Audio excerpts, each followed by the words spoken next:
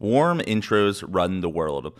It's how humans translate trust with each other. If you want to break into a network, get someone from that network to vouch for you, and getting in is much easier. With that said, I don't know how this has happened, but in 2023, getting a warm intro has never been harder. There are thousands, if not hundreds of thousands of people aiming to get into very exclusive networks, and the warm intro model isn't effective anymore. There's too much noise for the signal. So if you are a professional, if you're someone that wants to expand your network, what is someone to do? Well, you could spend your time cold emailing, sending LinkedIn emails, and hoping one of 100 people replies to get you a coffee meeting that leads nowhere. Or you could do something different.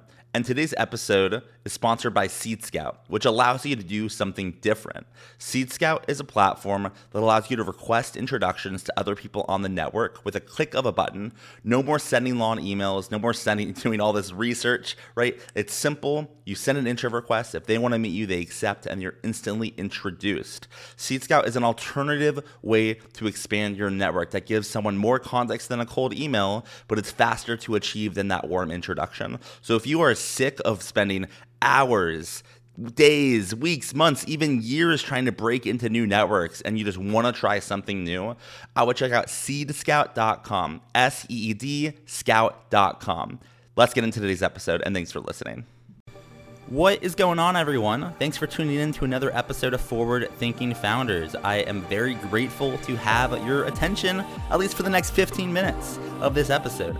Forward Thinking Founders is a podcast where I interview pre-seed and seed stage founders about their products, what they want to build into the world, and why. We dive into how they spend their time, what's their vision, what's the origin stories, all these things, so you can learn all about what's coming tomorrow. Because these companies haven't hit critical scale yet. Most of them haven't hit product market fit.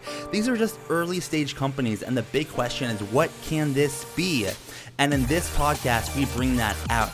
So with that, I really hope you enjoy your time listening to today's episode. And I've already done 200 plus, so if you like this one, listen to some of the other ones, like with Imadi Kund, Austin Allred, Leah Culver. We have great interviews, so check it out, enjoy the repository, and for now, let's get into today's episode. Here we go.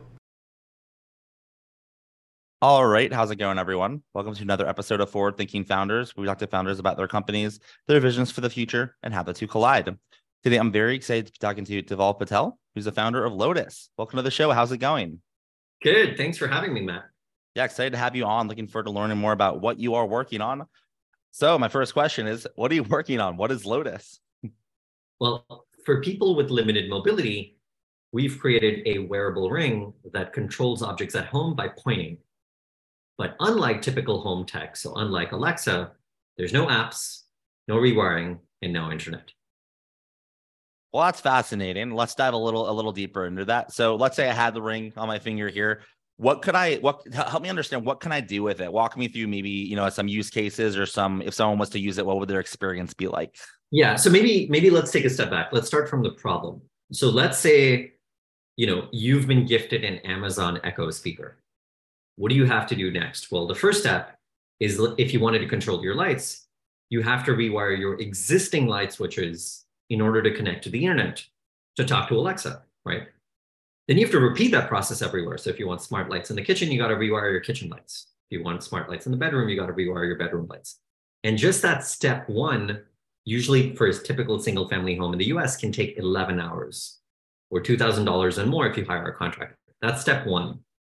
Now, once you've rewired your wall switches, you need to put smart speakers in every room to control those switches, right? So if you want smart lights in the kitchen, you got to put a smart speaker there, and smart speaker in the bedroom and bathroom. And that's assuming you're okay putting smart speakers in private rooms, like bedrooms and bathrooms, which a lot of people we spoke to were not comfortable.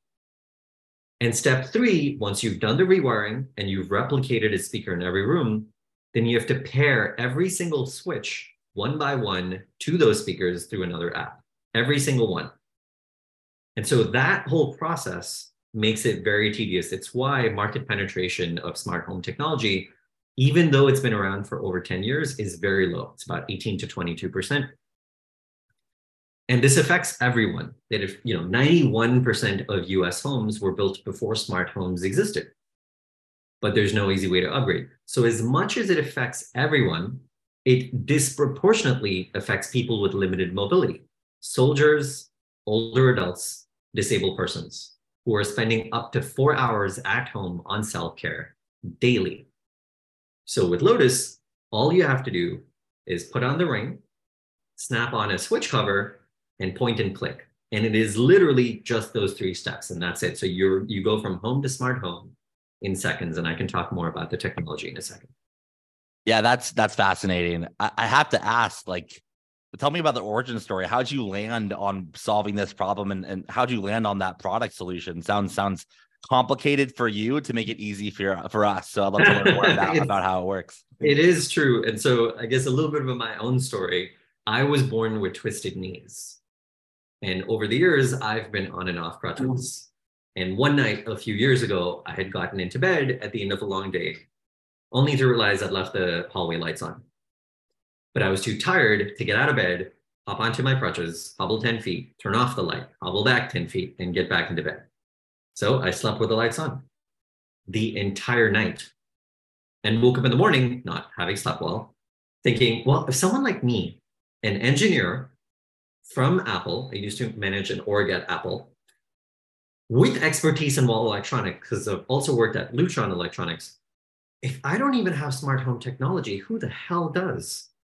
And that got me thinking, one thing led to another, and we founded Lotus. I love that. I'm curious, as you're working on it, what do you, I guess two questions. What was your day to day when you were building the product? Was it hard to know what to build, or was it you kind of had an idea in your brain, you just had to get it together, or was it just a journey talking to users, figuring out what needed to be built? Both. I would say I had the idea, but I was convinced it was a stupid idea. I was convinced it was just an absolutely stupid idea. A, because we're using old technology. B, I figured if someone's thought, why hasn't someone done this already? There's probably a good reason. And so there are all these reasons why I was doubting why it made sense, which leads to the second point. So the way I had to convince myself first, forgetting anybody else, I ended up doing interviews for 9 months. For 9 months, I hadn't hired anyone. I hadn't built anything. I just interviewed people with different kinds of disabilities, no disabilities, their family members, and clinicians, just to understand, hey, what is your typical day-to-day routine? What are your pain points? And at the end of these long interviews, we're talking really long, the 9-hour interviews over 3 days. In the last hour or hour and a half, I would say, hey, by the way, we have this idea. Would this be helpful if we built it?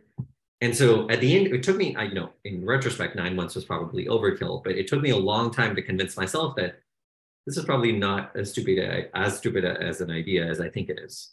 And so at the end of 9 months, we'd interview about 33 people, and every single one of them had said, can you please make this already? That's when I started prototyping, and after that, I started recruiting. I love it. And if you were to kind of, do the opposite of what you just said, talk about how you built it, if you were to look forward into the future, what do you see as the big vision here? Like, what are humans doing in 10 years? What's the difference that you make in the world that they're doing, then that they're not doing now? Or in other words, what's the big vision here, and what direction are you rowing in with your company? Yeah, there's a couple of layers to this. So ultimately, the vision is that there is a universe of ring controllable objects, and that caregivers can subscribe to device data. So the caregivers get peace of mind. And with this universe of objects, any person, younger or older, disabled or not disabled, renter or homeowner, can stay in their own home with autonomy and dignity, because dignity can't wait for better times. That's the long-term vision in terms of the technology. In terms of us as a company, my vision is that 10 years from now, people look back at us the way people look back at Apple now from the 90s, which is back in the 90s, Apple started asking, hey, why are all consumer electronic products built like toasters? They don't look good, they're bulky, they're heavy, they don't feel great, they're not designed to be aesthetic. Why is that the case? Why don't we start doing that, and everyone will value it and then appreciate it? And now you wouldn't come across any electronics product that isn't nicely built and thin and polished. 10 years from now, I want everyone to be ideally looking back and saying, I can't believe we used to make hardware that was not optimized for disability first, which is our thesis. Our thesis is We only build technology that is usable by everyone by optimizing for disability first. Because by doing that, you include everyone in the mix from the beginning. It's good for business because you have more users. You immediately identify a strong go-to market, and you're making social impact. And by doing this, it's never subtractive, right? If I make a ring that a blind person could use, and then I give that to you or to me, well, we can still use it. In fact, now we can use it in the dark. We can use it when we're chopping onions in the kitchen. We can use it when we've taken out our glasses and we're looking for our glasses. It's never subtractive. It's always additive. So why not do that? And we do this all the time today anyway. Closed captions, if you ever use subtitles, that was originally a technology created for people who are deaf, but we all use it all the time at home, at a sports bar, at an airport. Same thing with curb cuts, same thing with keyboards, same thing with straws. These are all originally built keeping disability in mind. And so why don't we just do that from the get-go? Why don't all companies do this with all their products? And so that's the vision. I love that. It's very powerful because I think a lot of people would love this, people with disabilities and people not with disabilities, but just enjoy having a product that is encompassing of everybody, and serves different use cases and nuances. So I love that. And it makes me wonder, though, that's going to be hard, right? It takes and it's because it's a startup. So it's going to take a village for you to make it happen. So my question for you is, how can the forward-thinking founders community help you make it happen?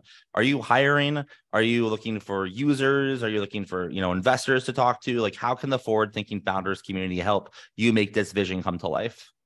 Thank you. I appreciate that.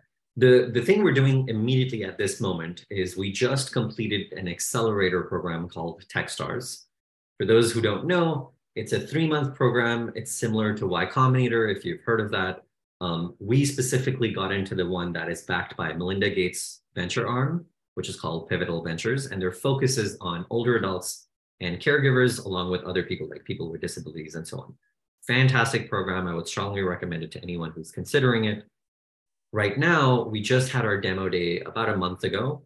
Then I got engaged. And so that was the big personal life change that happened. And now I'm officially fundraising. And so if anyone can think of angel investors, micro VCs, or VCs who focus in this space, who are an early stage investor, are not concerned or not afraid of hardware, and we fit their thesis, would love to talk to them. And so any connections, any warm introductions, or if you're an investor yourself, please do reach out. That would be great. I think on the other end of the spectrum, it's anyone who believes that they could be helpful to the mission. So everything from an actual customer to people who know other people who could benefit from this product to engineers. We've doubled in team since our team size since January, and we are still looking for electrical, mechanical, and firmware engineers. So anyone in that domain, in those domains, are welcome. Awesome. And then for my last question for you, if someone wanted to get in touch or learn more about what you're doing, how can they find you online? Do you have a website, social media presence, an email address? How can someone learn more? Absolutely. So the website is a great starting point. It's www.lotuslabs.org. That's Lotus like the flower, labs short for laboratories.org. LOTUSLABS.org. My own email address, you're more than welcome to reach out. My name is Dhaval, D as in David, H as in house, A as in alpha, V as in Victor, A as in alpha, L as in London. Dhaval@lotuslabs.org. Cool. Well, thanks so much for coming on to the podcast. I really appreciate it. And best of luck building this out. Thank you. Pleasure being here.